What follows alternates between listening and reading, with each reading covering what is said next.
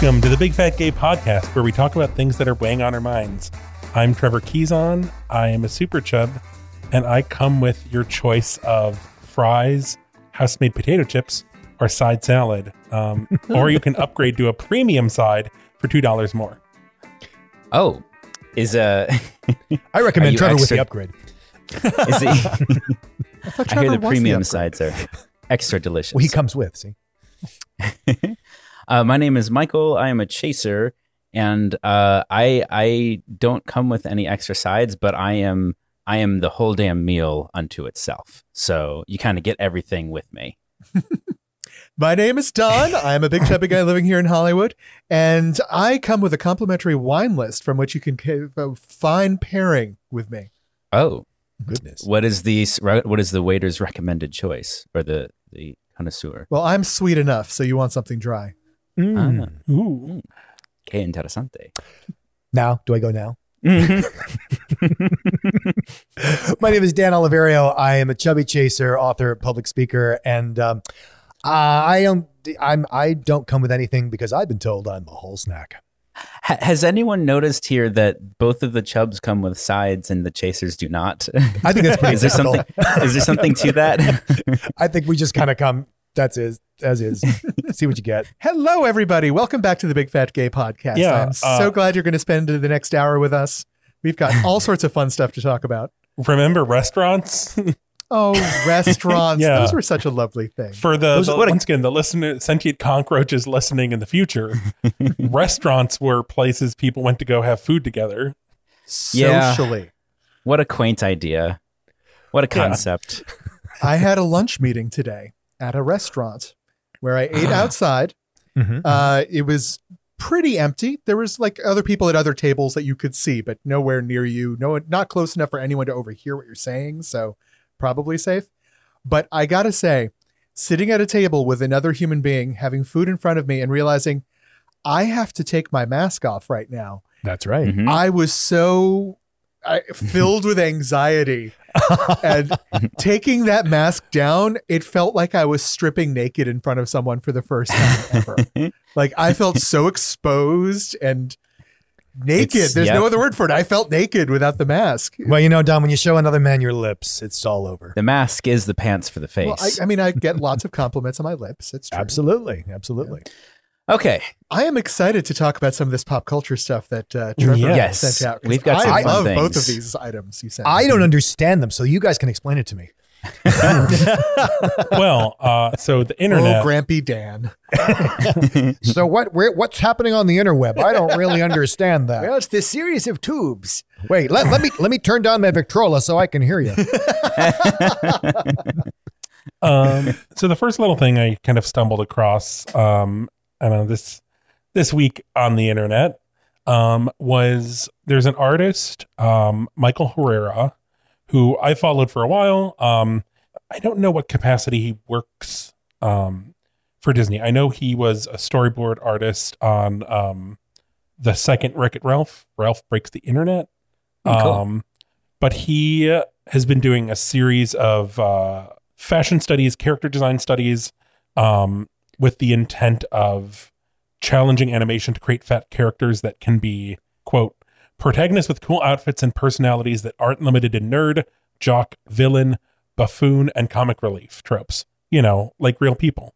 Mm-hmm. And they're really like, I mean, just as looking at his animation style or his art style, I really appreciate what he's doing because they all have lots of character. You can kind of get a sense of who they are just by looking at this one image of them. But I also appreciate, I mean, it's like what we talked about last week, and a lot of times we've said this, just wanting to see more representation that isn't, you know, a cliche or a trope. It's really cool to see him doing that, and I hope that it gets a little, he's got, what is he? He's Paper Tiki on Instagram. Yes. And he's got a handful of followers, so I'm hoping that picks up steam.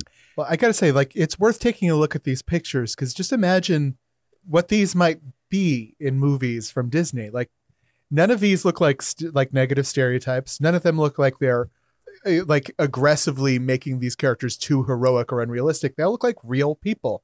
Mm-hmm. They're actually racially diverse too, without like reaching for that. Mm-hmm. There's one sort of Asian looking character here that has a full beard on his face that I I've never seen that character in a Disney movie. I would love to. Mm-hmm. I got to say, when I was confused by you're not allowed to have types; they have to be real people. But so much of animation and comedy works on type. There's a whole thing called Commedia dell'arte, which is only about type. And so I was a little confused. Like, so fat people aren't allowed to be the jock because he was calling for something besides that? Because I've never seen a fat guy as a jock. And so that's what it was puzzling me. Like the fat jock bully. The fat jock bully. Oh, the jock always has a fat guy that hangs around with him, and he is always he's always dumb and a bully. Mm-hmm. Yeah. Okay. So like in the Harry Potter series, the guy, the Crabbe big and Doyle. Crabbe and Doyle, who sort of flank Malfoy. Goyle. Yeah, I got to say, Goyle? looking at these pictures, it's like, wow, these don't look like types. They look like real people, but they're cartoons and they're fat. I love it. But they have character to them. Like each of them, like I get a personality from them. Yeah, they don't seem like just random like exercises. Like that they're capturing someone. Yeah. Yeah. But we're not done with Disney and the pop in culture. other Disney news. Disney is delivering this week. Maybe they listened to our Disney Princess episode and are like, you know what? Here you go, people. Here's a little, those guys are dollop right. of, little dollop of fat goodness. There is a cover of Supercalifragilisticexpialidocious by Netta. Who we talked about on the show recently. Yeah, that's multiple things. Yeah. It's so many things, I'm waiting, Disney, Princess and the Pea. And I gotta say, I like it. Because I was afraid to speak when I was just a lad. My brother gave my nose a tweak and told me I was bad. But then one day I learned a word that saved my aching nose. The biggest word I've ever learned, and this is how it goes. Yeah, supercalifragilisticexpialidocious. Even though the sound of it is something quite atrocious. You say it loud enough, you gotta go precocious. Supercalifragilisticexpialidocious. Delightful. And it's maybe you just said this. It's the official Disney Music channel. Like it is. Yes. It is Disney themselves who shared it. Which is they even didn't have a know little that. branding thing down at the lower right corner saying Disney sings. So it's probably for something for kids. Okay. See you again. Thanks for explaining. Well, cool. I wanted to do a mailbag because we haven't done one this season yet. Well, not really. We kind of did a faux. Yeah, buy more stamps. It's still not working. But I'll we've play had the music for you, Michael. Oh, thank you.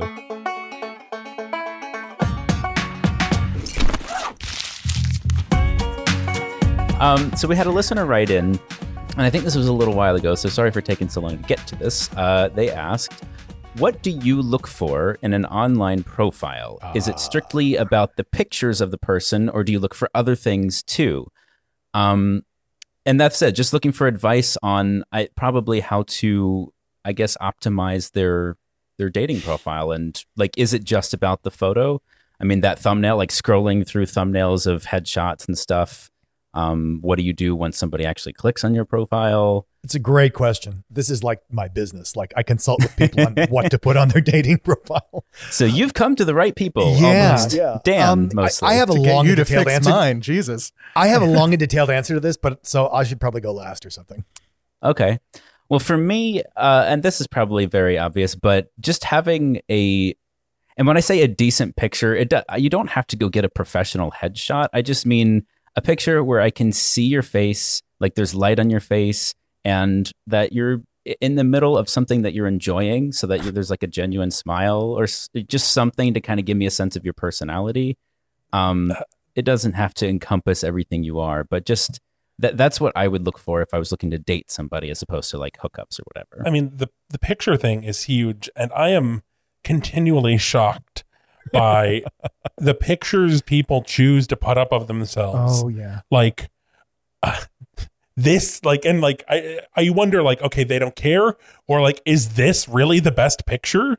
Like this picture that looks like it would be on the news for like, I don't know, someone who Neighbors robbed thought a he was bank, very or like, normal and were Yeah. very surprised by his actions. Well, I think in a lot of cases, there's a lot of people out there with chips on their shoulders, and the picture reflects that. The idea of like, I dare you to click on me. I dare you. I make assumptions about you based on your picture. Absolutely. And it's not about your looks, right? So it's like, okay, this person doesn't know how to take a picture horizontal to his face. He's doing it from beneath, so he looks like a monster. or like with bottom light. So he really looks like he wants to kill me. Or he doesn't have a head, which means we're probably never going to go out in public because you're embarrassed to show your face in here. Or he doesn't have a head. One. Yeah. Or doesn't have, maybe Don. And I'm not going to exclude anyone because of disabilities. Judgy. But let's face it, as gay men, head is very important to all of us. Indeed. So I have a really, if the picture is the problem area, because there's two halves to this question, but I have a really easy tip for taking a good picture of yourself, especially if you only have a selfie instead of like a friend taking the picture for you, which I think is preferable. If you have some nice windows in your place, go stand in front of one of those windows when it's sunny out, so that you're facing out the window. Hold your phone up at least at eye level, like straight out, or maybe even above eye level, just a little bit, and take the selfie that way. And at worst, you will be well lit. You know, if everything else about the photo is terrible, at least you will be well lit in it. That's great. Brush your hair. Yeah. I think one of the mistakes that I see a lot of people making is they don't think about who's responding, and they don't think about how they're coming across. Mm-hmm. For example, this very often people write to me and they say, like, I can't understand why I'm only getting, anonymous people who want a good fuck. And I said, well, it could have to do with the fact that all your pictures are of your anus. Oh, Jesus. And people don't realize that when you showcase body parts, you are welcoming people to relate to you as a series of body parts. Yeah. And for example, you can tell there are some people who do only face pics, like and they're very handsome and they're great face pics. But if you're on a Chub Chaser dating site, a chaser wants to see, well, what are you built like? What about the rest of you? Mm-hmm. And while your height and your weight may reflect some of that, people want to know, like, and people then think, oh, well, I'm not going to take a nude. I'm like, I didn't say a nude. Anything that you have on your Facebook page that includes more than your head is probably going to be just fine for a dating site too, is like a casual shot. And the more you show of your personality, the more you're going to bring people who want to date you as opposed to just fuck you.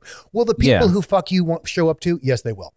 But it won't be only them. So things that show you in a social context, I'm not saying, put your sister and cousin in there, but you can blur their faces out, but things that show you at the beach, things that show you at the park, things that show you at the birthday party, where you're, what is your life like? What is it like to date you? What is it like to interact with you? Yeah. Things like that. If you've put your room together in a way that you're like proud of, like if you like, I just finished putting my room together this year and I'm really, really proud of it. So I would take a picture with the things that I really like in the background of the picture.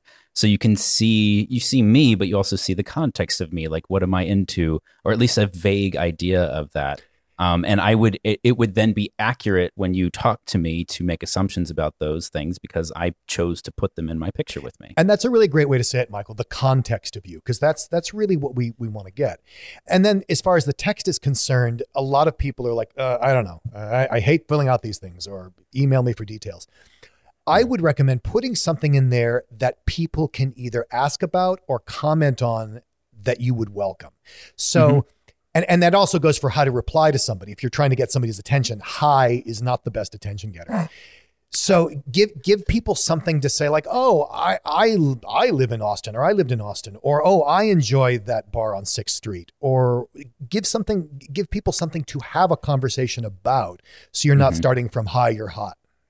I would follow that up with, I think there's a such thing as writing too little, and I think there's a such thing as writing too much on a profile. Yeah. I don't, like, no matter how interesting you are, I'm not going to read your whole, 10-page biography. However, for me, if I were reading somebody's profile, I would look for, a few, 2 or 3 really specific things that you put on there. Here's a quote that I like, or here's my favorite book series and why, or something really specific because everyone can say I love movies. I love eating I out, love Netflix I love and this. pizza and tacos. Yeah. Yes. Okay. But everyone does and that doesn't really help you when you're trying to narrow down what we can actually start a conversation over. I mean, maybe what kind of movies do you like? But again, you can ask anybody that question and they'll have an opinion on the answer. So I think having a couple specifics on there that, yeah, maybe you'll weed out a couple people who aren't into those things, but like you weren't going to get very far with them anyway, right? Right, if like, they're really important to you. Because I think you're completely right, Michael. Saying I like movies is not nearly as incisive and informational as I like Harry Potter or I like the third Harry Potter. Right. I would say a big thing that I see a lot is like, do not contact me if like, or like, I know liars or cheat. Like a liar and cheater is not going to be like, oh, well, I mean, they said no liars and cheaters. So damn, now my chance is gone. Yeah, I'm not going to, I guess I won't mess with this person. If I get a sense of negativity from your profile, I'm probably not going to respond. And negativity means, if you're like this, don't do this, or don't talk to me. That's negative right off the bat. And that's part of the thing that defines you then. Because that's what I do when I read these things. One, if you don't have any words in your profile, my assumption is that you're looking for sex because personality is not a factor to you, right? The second thing I do is I look at what you wrote and I use that to project what's important to you, right? So if you tell me where you're from, I think that you have some sort of roots where you're from. You're proud of the culture that you've inherited. If you tell me your job, the job in your profile, I know your job's important to you, and all of those things that you offer up to me, that's code to me telling me what you are going to be interested in knowing too. And I would just, to wrap this up, I guess, my advice, just to reiterate what I said about the bio, I would apply this to pictures too. Like, be picky about the ones that you put out there. Make sure that you have, like, I would rather see like 2 awesome photos of you as opposed to 30 mediocre or darkly lit ones where I can barely tell what the hell's going on. Or 6 photographs of your belly. Or exactly. So I would like to see, like, the ideal profile to me would be like, a short paragraph about yourself that includes really specific details of things that you're interested in and care a lot about. And like 3 excellent photos where the first one, your profile picture, is a really nice smiling headshot. And then another one that maybe shows a little bit more of yourself in context. Definitely. I think it's not too much to try and take on because a lot of people will be intimidated by like an overload. But like Don said, if there's nothing else there besides like a belly shot or 30 belly shots, it's also hard to wrap your head, or it's hard to latch onto that too. Yeah, you're answering the question, what do you want to be known for? What do you want people to get? Yeah. Wow, this was a letter that we could have made a full episode out of, but I think it may be. Maybe we should. I think we might need to move on to Lizzo Watch though, or we're going to run out of time. Yeah, oh my God. Yeah, let's do it. Okay. We've got all kinds of Lizzo Watch 2020. It's still 2020. I keep thinking that it's going to be not 2020 anymore. Anyway, 2019. What? No, I was just making a dumb joke. I thought you were going to keep talking. Usually people talk over me when I make jokes and then nobody has to like hear that it was a bad joke. Ingenious strategy, Michael. Oh, I know. I just talk and entertain myself and then.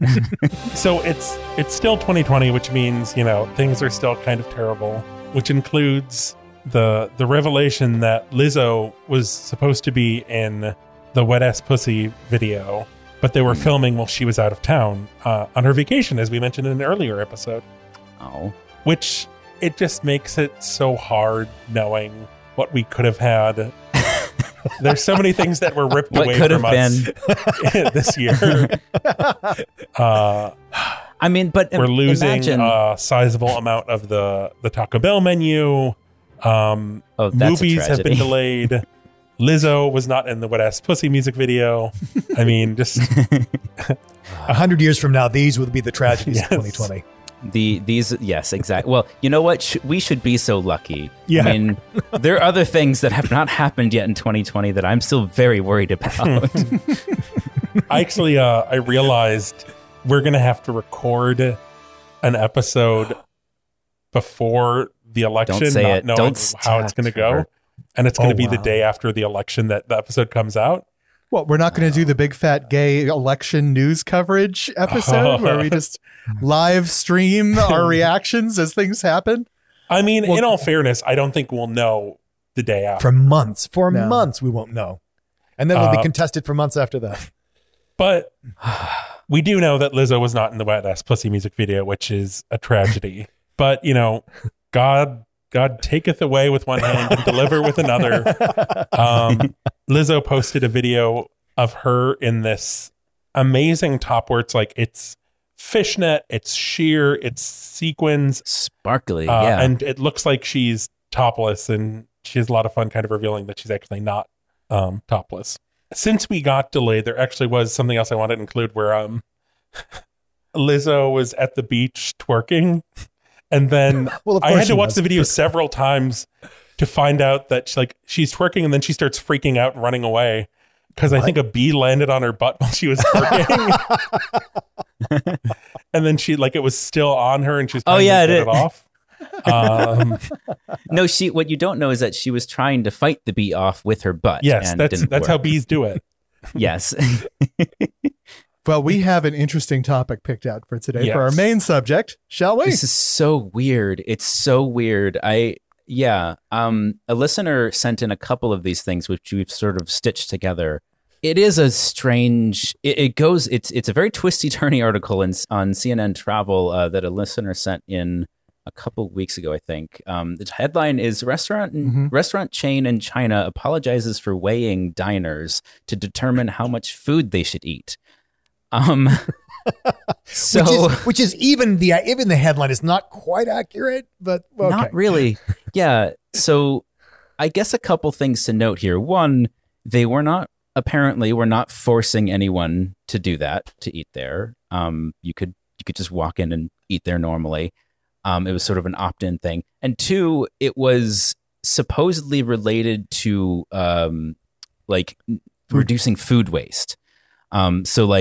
It's still kind of a misguided thing, but basically you're this size, therefore this is how much you need to eat, and you'll eat that much without wasting anything. Well, this was what I couldn't understand. So the deal is, if you decide to get weighed, or if you volunteer your weight plus some other personal information, they will use this to make menu recommendations. Mm-hmm. For example, if you're a man above a certain weight, they recommend the pork belly, but if you're a woman below a certain weight, they recommend the fish heads and the steak.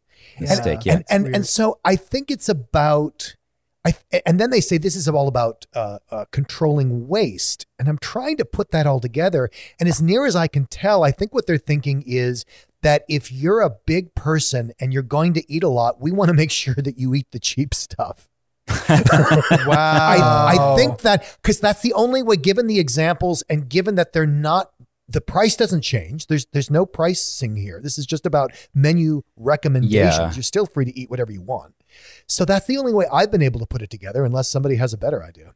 I'm glad to hear they were recommending pork belly, though, because my assumption was Don, welcome to our restaurant. According to your weight, we recommend the large plate with a small sprig of parsley on it. Right. And it's $40 to drink air. Well, I think the idea is if you're a big person and they anticipate that you're going to eat a lot, they don't want you eating 2 pounds of salmon. They want you eating 2 pounds of pork belly.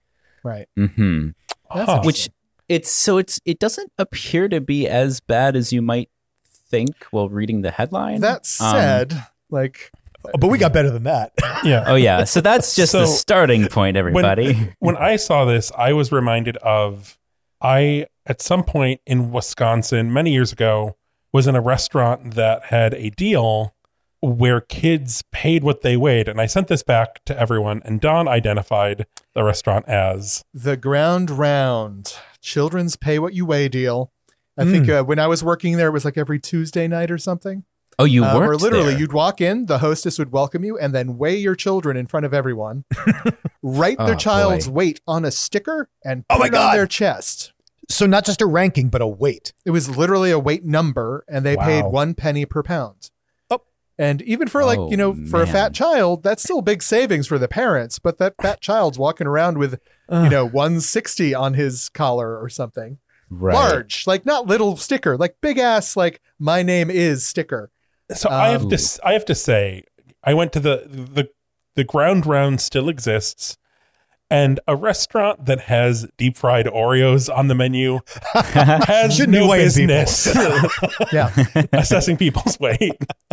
Everything they served was doused with barbecue sauce, like everything. Oh, and well, mayonnaise, and like it was not a health-oriented business whatsoever. But it's your fault for being fat. It's I don't even know like that. They have a that's what I'm dessert curious sampler about. where it's all of the desserts. Can I share a tangential story about working at the Ground Round that I love? Oh, Yes. please do. Yeah. Okay, so one of the things they do at the Ground Round is during kids' night, when they pay what you weigh, they have a clown that goes around and quote unquote entertains the tables or terrifies the children, however you wanted to think of it. Both. One day, our clown was a no-show, right? Oh no. So they decided they're going to ask the hostess on duty, who is this very smart, clever girl named Bethany. I remember her very Bethany. well, to be the clown because she had taken some theater classes. And then she was having trouble with the makeup. So I'm like, I do theater too. I'll go back and I'll help you put on the clown makeup. So you put white all over the face and then you draw black circles around the eyes, right? Then you put on the red lipstick and all that stuff. But we're putting it on in this back storage room that's not meant for it, where it's super hot. She's sweating like crazy. Oh no. And as soon as I'm done, I'm putting away the makeup so I don't see her put the backs of her hands on both of her eyebrows and wipe up to get rid of the sweat. So she stands up, she leaves, she walks out, and I'm walking behind her. The door opens to the dining room, and I see this table of small children turn, look at the door, and go, ah! She turns out, she looks at me. The black circles around the eyes have been streaked up into these demonic eyebrows. They went straight up her forehead. That's amazing. I'm picturing Divine in one of the Pink Flamingos movies or something. And the red makeup around the lips had melted just a little bit. So like a little trickle of like blood was going down the side of her mouth. They did not ask us to do that again. I was really hoping you were going to end up the clown. That's where I thought this was going. But yeah, I remember like I was a waiter there. And these poor kids would come in and weigh in. Like, let's face it, the majority of kids don't give a crap, but every heavy kid gave a crap. And like the tradition was to leave the stickers on till the end of the meal. Like I always whisper to the bigger kid, like, you can take that off, just stick it on the table. I'll get that later. And it was just not a fun experience. And I love that the sticker and the writing is big enough so you can, the price of the kid from across the restaurant. Yeah. Yep. I mean, so the thing that I'm trying to wrap my head around here is like, I can't imagine, well, I don't know, maybe I can, who knows? The world is full of terrible things, but this doesn't sound like something designed to shame fat people. No. I think it's just a marketing gimmick. It was an that incentive for parents. It's like accidentally because it's shames expensive fat to feed a kid at a lot of these restaurants. Like if you've got 3 kids and it's like $8 per child's item off the child's menu, it's $24 as opposed to maybe $1 per kid for what they eat, right? Right. We filled up, and I got to say that was another thing that sucked as a waiter working at that kind of restaurant. Parents still are going to tip 15% if you're lucky. Oh, if you're lucky, and a child is, any waiter will tell you, a child is twice the amount of work as an adult. Because, screaming, messes, throwing Crayons. stuff, crying. And so that means I'm chairs. doing twice the work for a 15-cent tip. It was awful. It was a terrible idea. I did not mourn the Ground Round when they went out of business or declared bankruptcy. So now that there's only like 6 or 7 stores across the U.S., something like that. Only the flagship stores remain, Don. Yeah, it's like a bunch in Jersey and like North Dakota. It's sort of a weird breakdown. They have scales in like glass cases out front. Remember the good times. But I can't even imagine as a child. I remember my mom like super casually telling my weight to anyone who would listen when I was growing up. And I always like felt so betrayed by that. And like, because that was a thing that separated me from other people. And she was happily discussing it with everyone else. To have to go to a restaurant and wear that as a label at that sort of tender age where people's perceptions of you are everything. So you said your mom would just like bring up to anyone who would listen your weight. How, like, in what context? Like, or I know that didn't need context necessarily, but like what was she saying to people? And like, how young were you when that happened? I stopped telling her my weight after the age of like 12 or 13, I think, because I got tired of her just telling everyone. Out of context, like all of my family members, extended family members, always knew my exact weight. It was like she would send a newsletter out or something to everyone we were related to. But with like my friends, I mean, we'd be having dinner or something, and the subject of like, I don't know, like they'd compliment her food, for example, and like, she'd be like, "Oh yeah, I know I'm a great cook. Otherwise, he wouldn't be 137.5 pounds as of yesterday morning." Yeah. Oh man.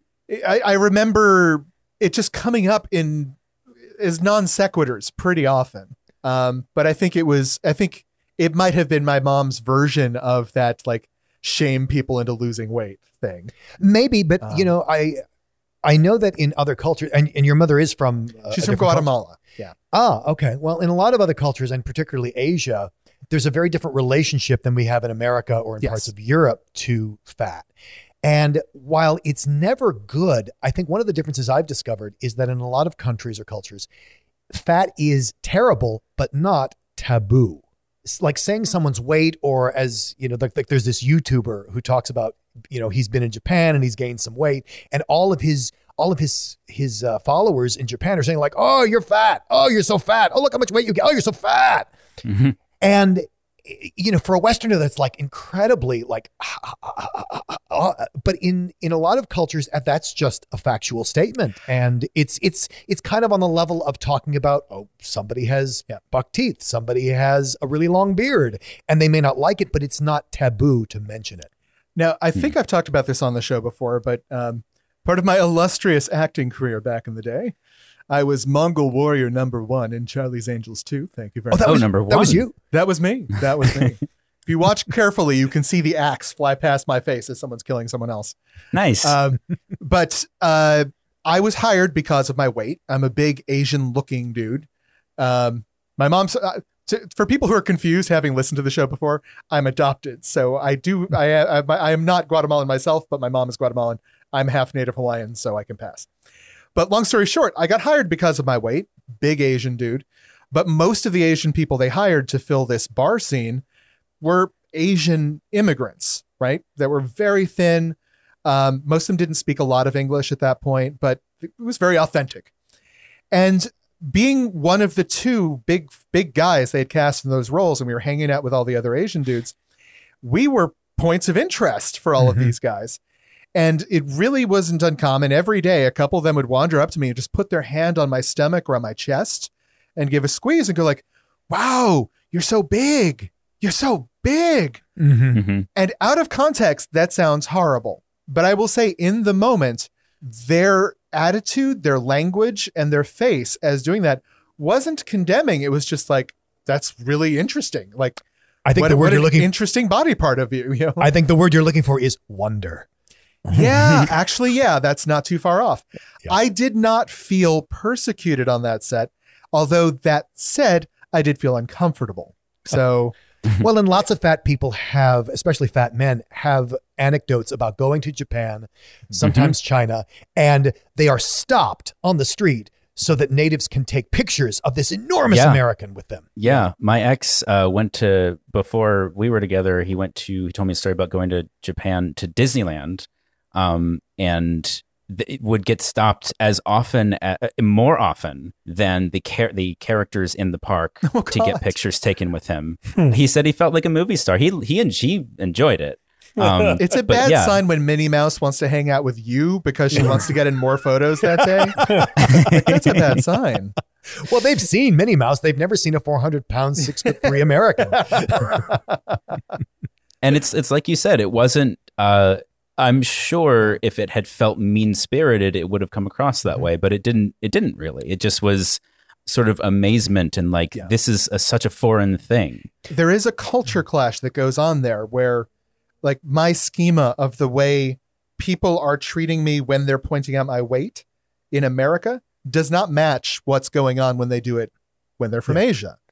And so, yes, it still makes me uncomfortable, but that's something I need to wrap my brain around when I'm going into those situations, especially when I'm going into their country. You know, like I feel like I have to take some ownership of that situation myself. But and it should be quickly said that it's not that they think fat is wonderful. I mean, Japan is fiercely anti-fat, but it doesn't have. But the reason it's not taboo because it's not seen as disgusting or evil. where it often is in Western culture. Mm-hmm. Is it seen as, because I know in certainly in the United States, it is equated 1-to-1 to moral failing, to sort of, is that the same? And is it like that there? Is that, is that part of it? It's a different thing, because you have to kind of get into the Confucian mindset of, you're embarrassing your family. There's a harmony that's valued in Asia. There is the idea of, for example, something that is in this YouTuber's comments is you got so fat, you need to control yourself. And there's that idea of self-control of needing to, it's not about disgust, but it's about duty. It's really about duty. Oh, that's an interesting distinction. Mm-hmm. As opposed to here where it's your responsibility because vanity, really. Like, well, we it's don't your want to responsibility. Well, yeah, because because fat here is disgusting and therefore unspeakable. That's why it's unspeakable, because it's that disgusting. Mm-hmm. But in other parts of the world, it's not good, but we can certainly talk about it, even if it is in negative terms. But it doesn't have that same hatred that you see it having in Western cultures. The restaurants thing with them weighing you to decide what you should order, I feel like does kind of go into the dutiful thinking, because the CNN article also kind of mentions food shortages amidst COVID. Yeah. A lot of, and the thing I sent out today that I meant to send out earlier, but I linked to the YouTube video twice, was about the Metabo law in Japan, which requires men and women between the ages of 40 and 74 to have their waist circumference measured annually. And they have limits for the waistline. It's 33.5 inches for men and 35.4 inches for women. Jesus. And it is company's Japan. The average body size is a little different from America. Well, what I find amazing about this is, number one, you are not personally penalized. Your company is penalized. Yeah. And if you no longer work for the company, they are still penalized. Or if you are part of some sort of, the point is some organization is penalized on your behalf, because again, there's that idea of group and harmony. Mm-hmm. And the other thing that's really amazing, we've talked over and over again on the podcast about how ridiculous BMI is. This isn't even BMI. They don't care what your height is. It's only one measurement, your waist. So they're going into the assumption that everybody's the same height, therefore everybody's the same risk, and we just need to measure the waist.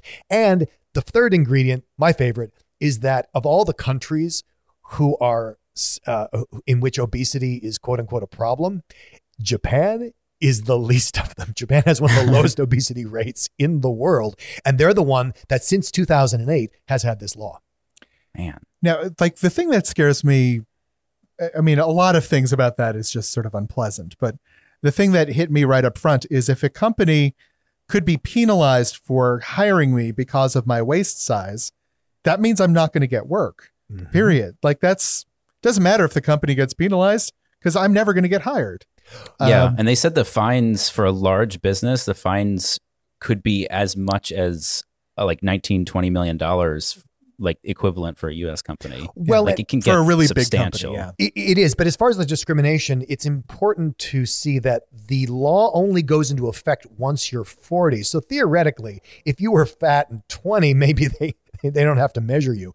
But yeah, maybe the company is thinking long term. They got 10 years to slim you down. Well, and that's the thing. These companies, they have weight loss incentives. Now, there were two studies done that are really interesting. One study was done longitudinally in 2011 that found that, yes, people who did go into the weight reduction company plans did lose weight.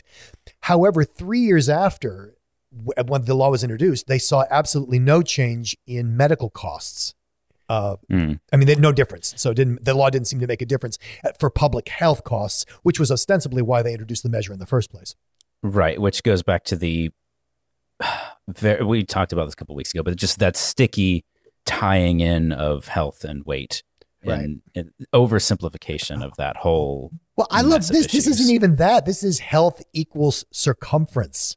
Well, and so something I find interesting about this, so they frame the whole the weight loss thing as it's not about obesity, it's about metabo, and they have for metabolic like music, syndrome, right?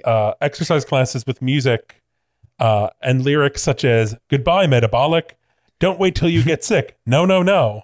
And again, they did this because obesity tested poorly because they didn't want to stigmatize people as fat or obese. So they changed the name to metabolic syndrome, which has a lot of elements to it, like blood pressure, cholesterol. They took all those away and they only went by not even BMI, but circumference. So they reduced metabolic syndrome to just waist measurement. Well, something I read in there I thought was interesting that if I understand it correctly, someone correct me if I'm getting this wrong, but metabo didn't just mean metabolic syndrome. It was literally the excess weight you carried.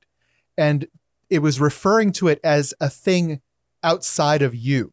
Mm-hmm. You are not fat. You are carrying fat, right?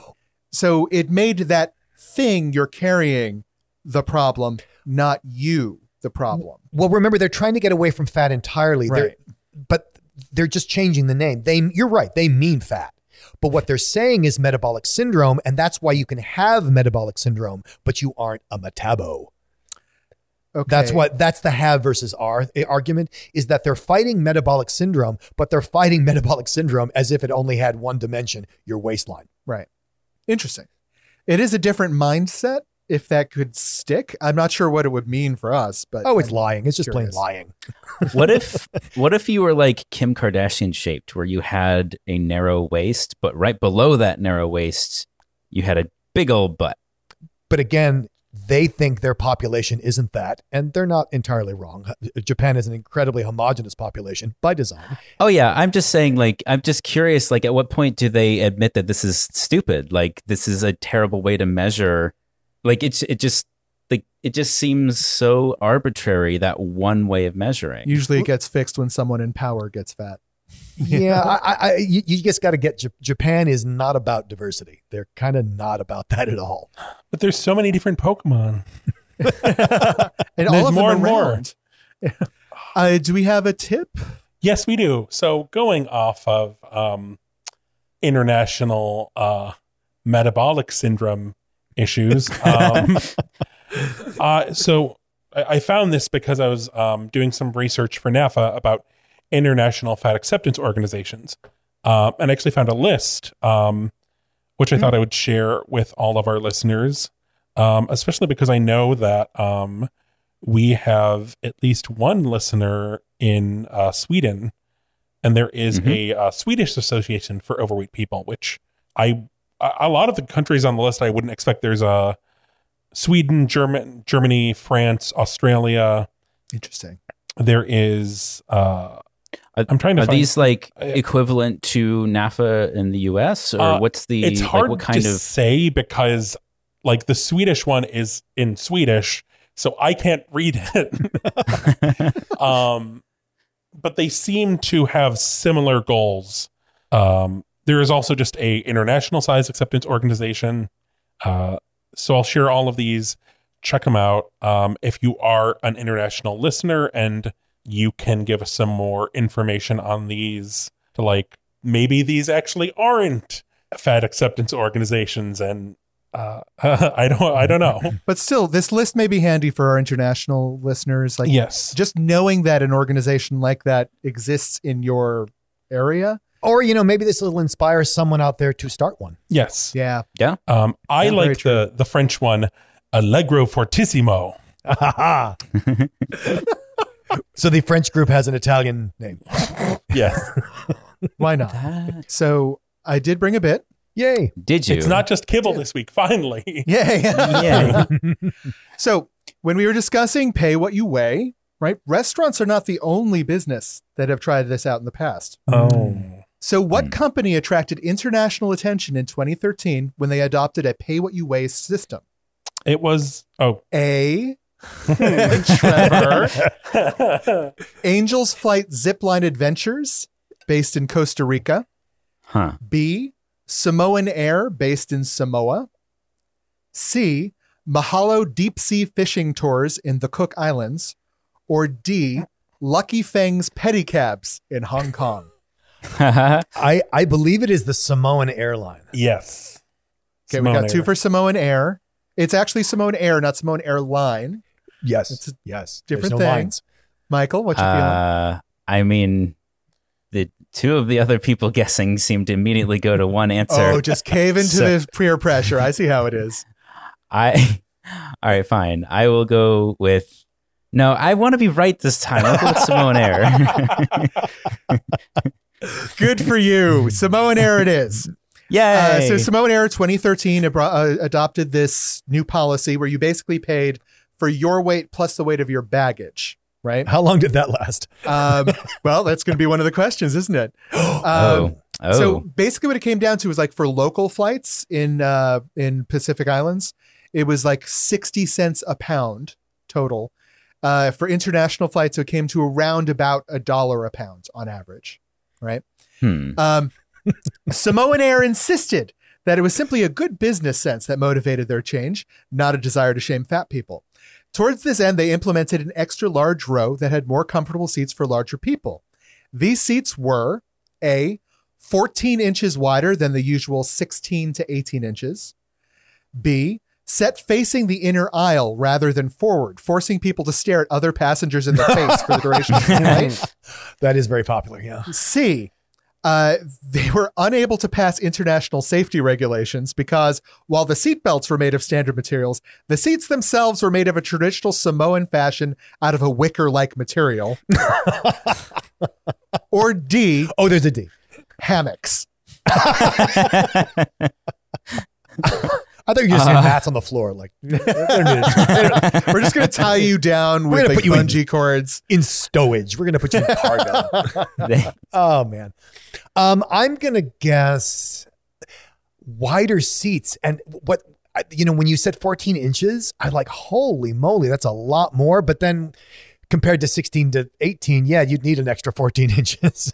Mm-hmm. That's my reasoning. So I'm going with on that one.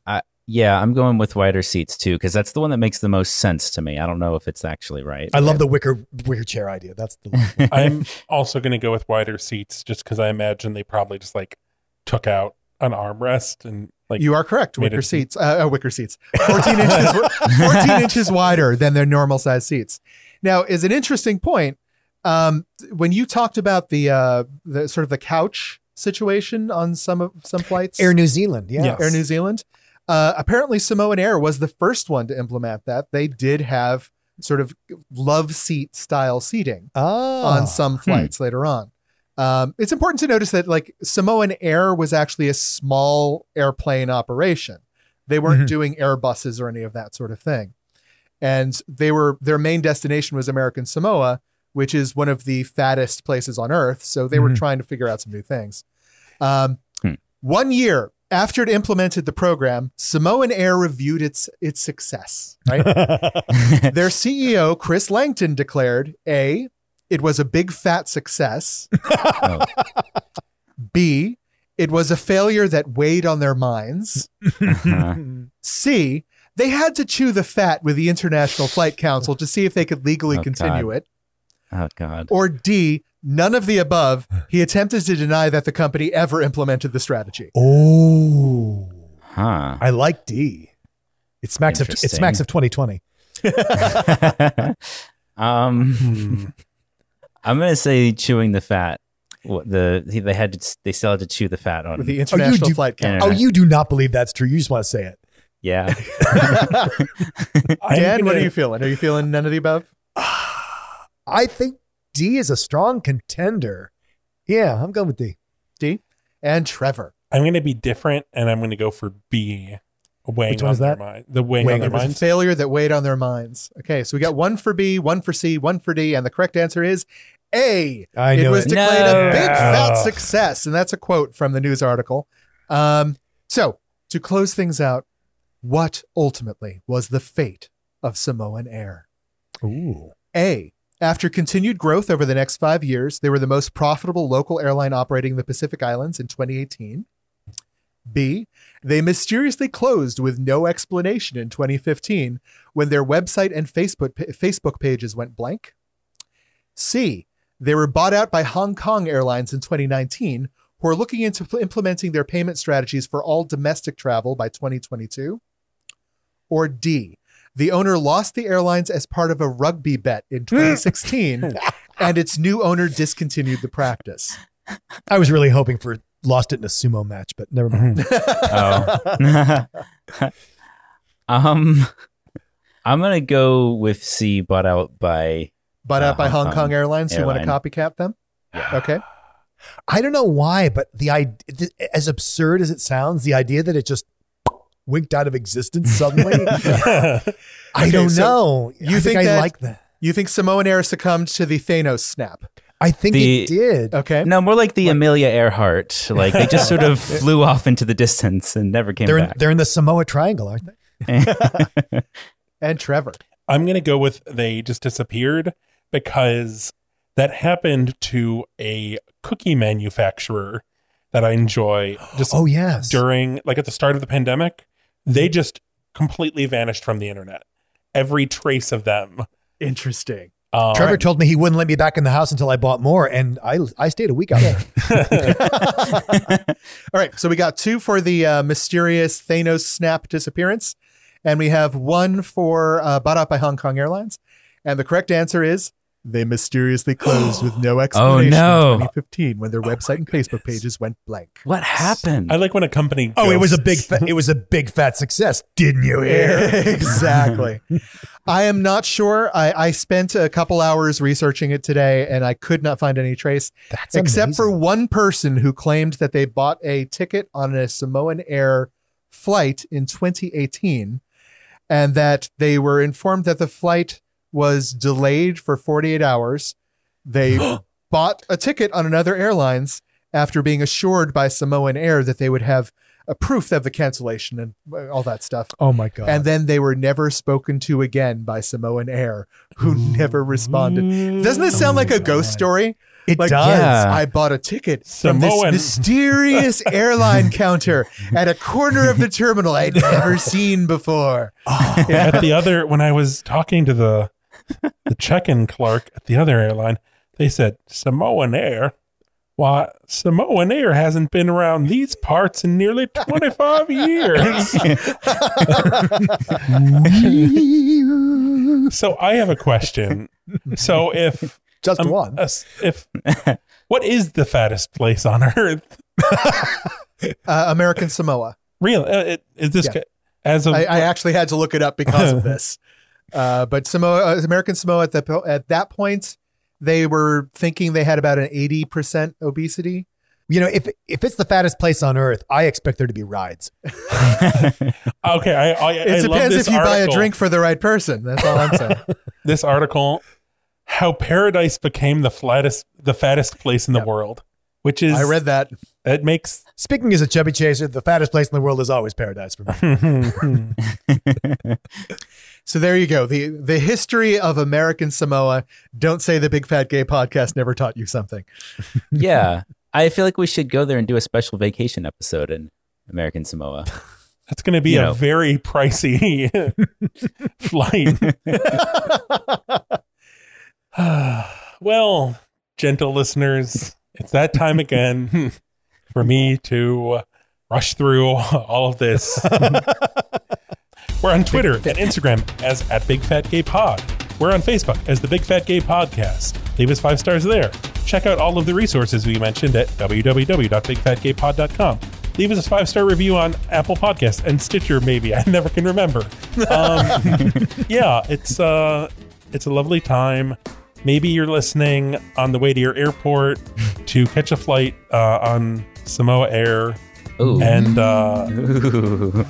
you notice a crunching sound coming from your back seat. And you look, and it's Don. Why not? And he says, Look out! In Michael's voice. yeah. I put my thumb on your scale when you bought your airplane ticket.